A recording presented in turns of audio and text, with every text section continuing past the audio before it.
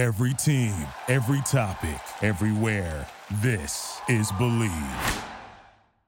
I mean, 4 games in a row can show we're doing a few things right consistently, and it's not like we're beating on bad teams. We're playing really good teams. So, we just got to continue to keep it going, continue to take it one game at a time, and not look too far ahead or anything like that, and just continue to take it one game at a time, and like you said, just stay consistent with it.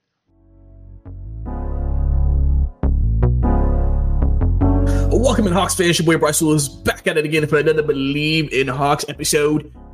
Hawks now winners of 4 in a row over the Golden State Warriors to get the 4 games in a row, winning a exciting, nail-biting overtime victory over them, taking control in overtime.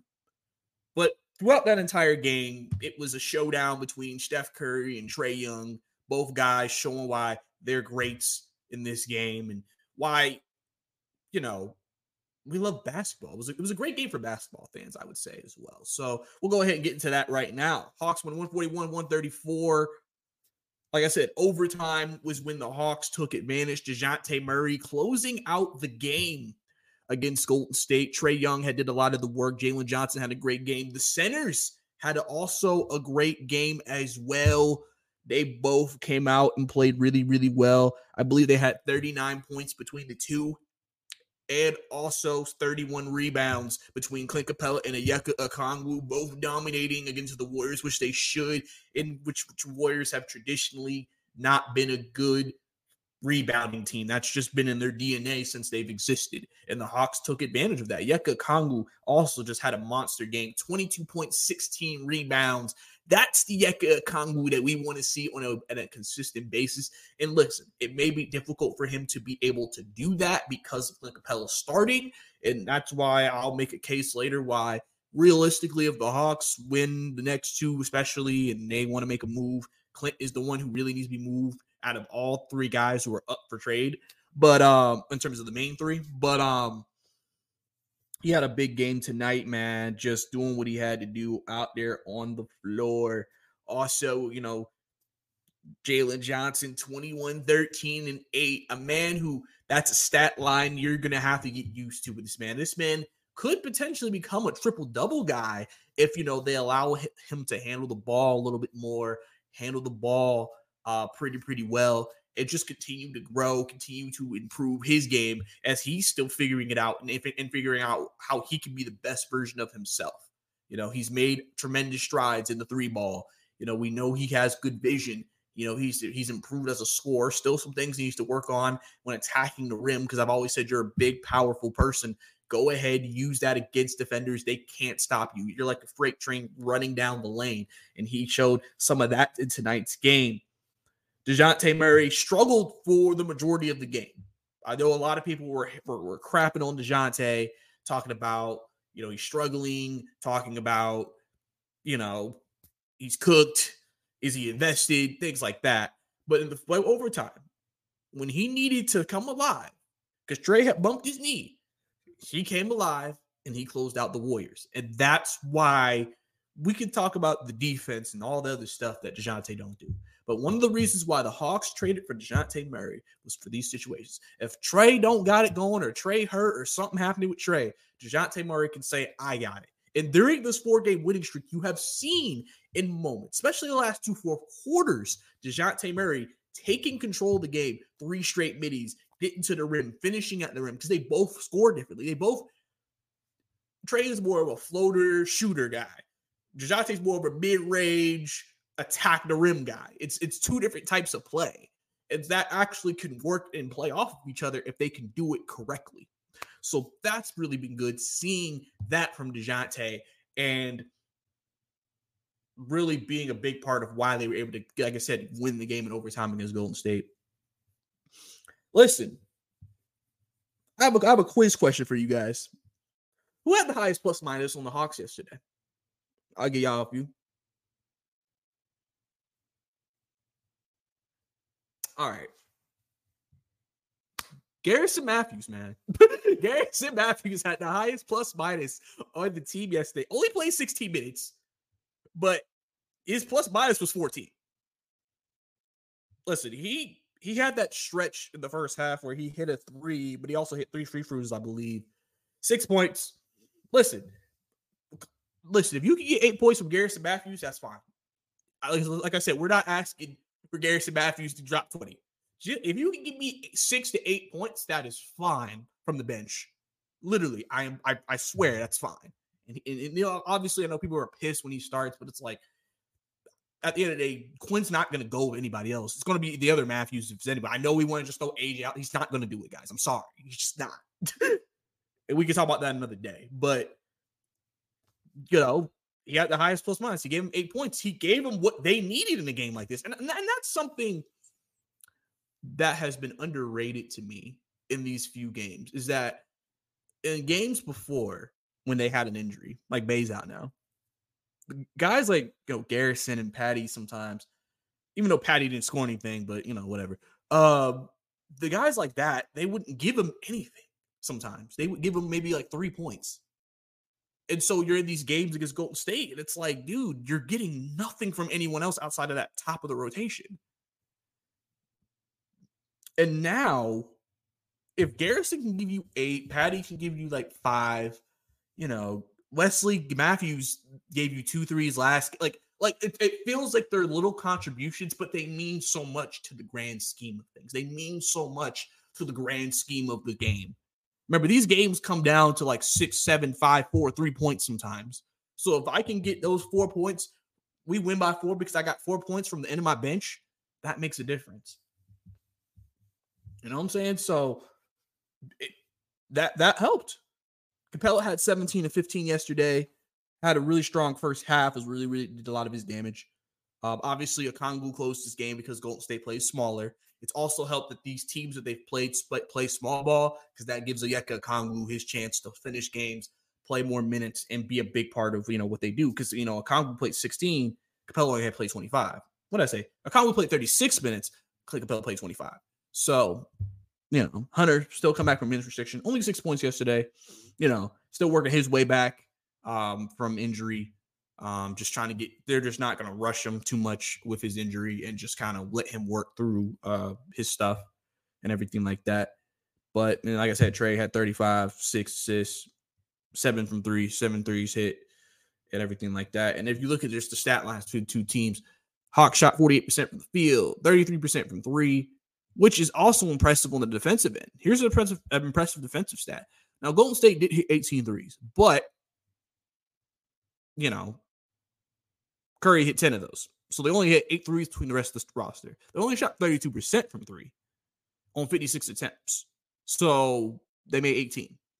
Hawks only had 8 turnovers. I think this is the second consecutive game they've had with single-digit turnovers, which has been really big, not giving the other team extra possessions and free points to score, which Golden State can take advantage of. Rebounding actually was dead even. Hawks had 2 more offensive rebounds, but this was actually a very dead even game rebounding-wise, even though it felt like, especially in that second half, Capella and Okongwu were enforcing their will in the front line against the Warriors. And so on and so forth. And listen, Curry had 60. Curry, watching that game, you got to give love to Curry. Curry is one of the greats in this game. He is a Hall of Famer, multi-time champion. I mean, he scored 60. I mean, the Hawks really didn't have an answer, but it's hard to stop him. I mean, everybody knows Curry's one of the hardest players to stop in a game. And, the fact the Hawks were able to win a game like that with Curry going off, to tells me a lot about this team, being able to withstand him doing that and still able to come out with a victory at the end of the day against Golden State, and, they only play twice a year, and the season series is 1-1 as Golden State won in Golden State, Atlanta won in Atlanta. But, just really strong performance from the guys. And, people are asking the question, does this potentially change plans at the deadline? And for me, it's one of those things where everybody's like, we've done this before. They'll get hot before the deadline, and then they'll stick with them. Here's the thing, people. If you think about last year, Hawks were falling apart as they got closer to the deadline, or actually to the All-Star game. The year before that, they were just kind of like whatever. The Hawks usually make runs in winning streaks like this, closer to the playoffs, after the All-Star break. So people are acting like they do this around the trade deadline every year, and I'm like, that they don't every year, guys. If they win, especially if they win the next 2 games, you are a half a game out of 9th, 3 games out of 8th. You still have a chance to get into the top 8, right?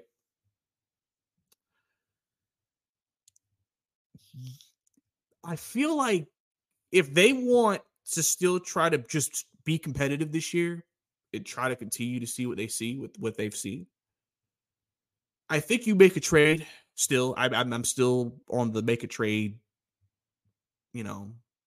stance. But I think you trade Clint Capella because I think you need to know if Okongwu is worth it, and that if what we've seen the last couple of games is something he can do on a more consistent basis as the starter. For me, I would want to see that. And then see what you can get back for Capella. If you really just want to dump a salary so bad and get a pick, I mean, okay. Not the biggest fan of it, but, Capella probably by himself won't get you a lot, I'm assuming. So a pick, if you can, that'd be cool, I guess. And then see what your team looks like for the rest of the season with DeJounte still there. Because even though DeJounte, I think you have to trade DeJounte at some point because I think just long-term for chemistry reasons, he's not a great fit because he clearly wants to have, I think DeJounte wants, I don't want to say he wants to have his own team, but I think it's hard. The issue with Trey and DeJounte playing together is DeJounte feels like if I had the ball in my hands more, I could be more effective and more consistent at times. And with Trey, you don't want to take the ball out of his hands as much. Like, obviously, you want to use him off ball if you can, but you don't want to take the ball out of his hands because that maximizes his talent. It's the same thing with LeBron. Like, LeBron, they always say put shooters around him because that maximizes LeBron and that maximizes the players around him. The Lakers, remember his first year in LA, they tried to get a bunch of ball handlers and defenders, and it was very janky. And even for LeBron, it was janky for him because it's not maximizing him completely, and it's not maximizing the players around him completely. Trey Maximite can help, elevate guys and help put them in position, get them easy baskets while also getting his points. DeJounte is a guy who is affected by that because there are times where, yes, they may ask him to spot up. And there are times where, yes, they may ask him where he's like, you're not going to have the ball in your hands for a lot of offensive possessions in terms of you being a main scorer on whatever set or play they run. And so when you think about that in the grand scheme of things, Trey, could still beat Trey because he's the primary ball handler because he's the point guard. DeJounte, I think, wants to be that again. That's why long-term, I think you need to move him for chemistry reasons. But at the end of the day, DeJounte has showed you, I mean, yes, are there times where you question if he's locked in, the body language doesn't look the best, things like that? Sure, yeah, for sure, 100%. But he still plays. He's still going to, if they said, hey, DeJounte, we need you to take over, they're like, okay. He's like, okay. He's not going to sit here and be like, nah, you got Trae Young. Why you need me? He's not going to be like that. He's going to be like, okay, I'll do it. I'll do it, coach. So he's still going to go out there and play and try to do his best to win, Obviously, it could be risky. Because like I said, you don't know how the chemistry is affected. You don't know how DeJounte, like I said, goes into business for himself and how that affects things. But I would see it out for the rest of the year with him if I'm not saying they need to. I'm just saying if, that's a route the front office wants to take, because I think you need to make some type of move in general. But if you don't get the deal you want for DeJounte, don't feel like you have to move him. That's my biggest thing. if you don't get the move you want. Don't feel like you have to move off of him overall. And just see what happens in the offseason if that's the case. And hopefully if the team can stay healthy for the rest of the year, that also can help. Remember, we're only almost 2.5 months away from playoffs, play-in action, things like that. So, you've got to this point. You're not technically out of it, so to say. If the Hawks continue to play this way, going to the end of the season, they could move up some seeds. So, that would be it's an interesting prospect to look at. But I mean, like I said, DeJounte, I think, just wants to be the primary ball handler on the team. He doesn't have to be the best player, but he wants to be the primary ball handler. And because he feels like that's going to help him be the best version of himself, even though he's having a career high this year, which is interesting to me. He's having a career high in points, but yet he's unhappy with his role. Maybe that's just a player who doesn't realize, hey, maybe this isn't so bad. I don't know, though. But yeah, so that's a point I feel with that. I just need to see Capella moved. And then I also think you can't trade Hunter because unless you're getting a wing back for him, it's like, well, you've seen what happens when you don't have Hunter or Jalen. The team is horrible. So sounds like to me, probably, even though people don't want to, they're not a fan of him, you probably need to hang on to Hunter. And then, like I said, maybe you revisit in the offseason, you package Hunter and DeJounte. At the end of the day, wings are at a value. So don't toss them for nothing. Like, you could maybe add him on to something or add something onto him to make him more valuable. So just my thoughts on that. But, overall, like I said, Hawks come into this game really, I said this was a very impressive win because regardless of the record of Golden State has been the most clutch games this season. The Hawks are second in clutch games in this season. Both teams have losing records, but Golden State is always in clutch games because they're a tough team to just take out. And the fact that they have so much experience in those situations, and the fact that the Hawks were able to come into this game and just be able to make the plays necessary that was needed for them to win, I think shows, the consistency. The Hawks have not had that letdown quarter, as I say, where they, that third quarter or a quarter where they just completely fall apart, and that's when the other team takes advantage, and now they're fighting their way back. And if they can continue playing with this type of consistency and not having those quarters, when Bay gets back, this team will be at full strength, and now you'll be like, okay, let's see what this team can do at full strength. That may be one of the things that might make the front office keep it together, because technically we could say what we project as a team, but they may view, technically when we've been at full strength, we weren't that bad.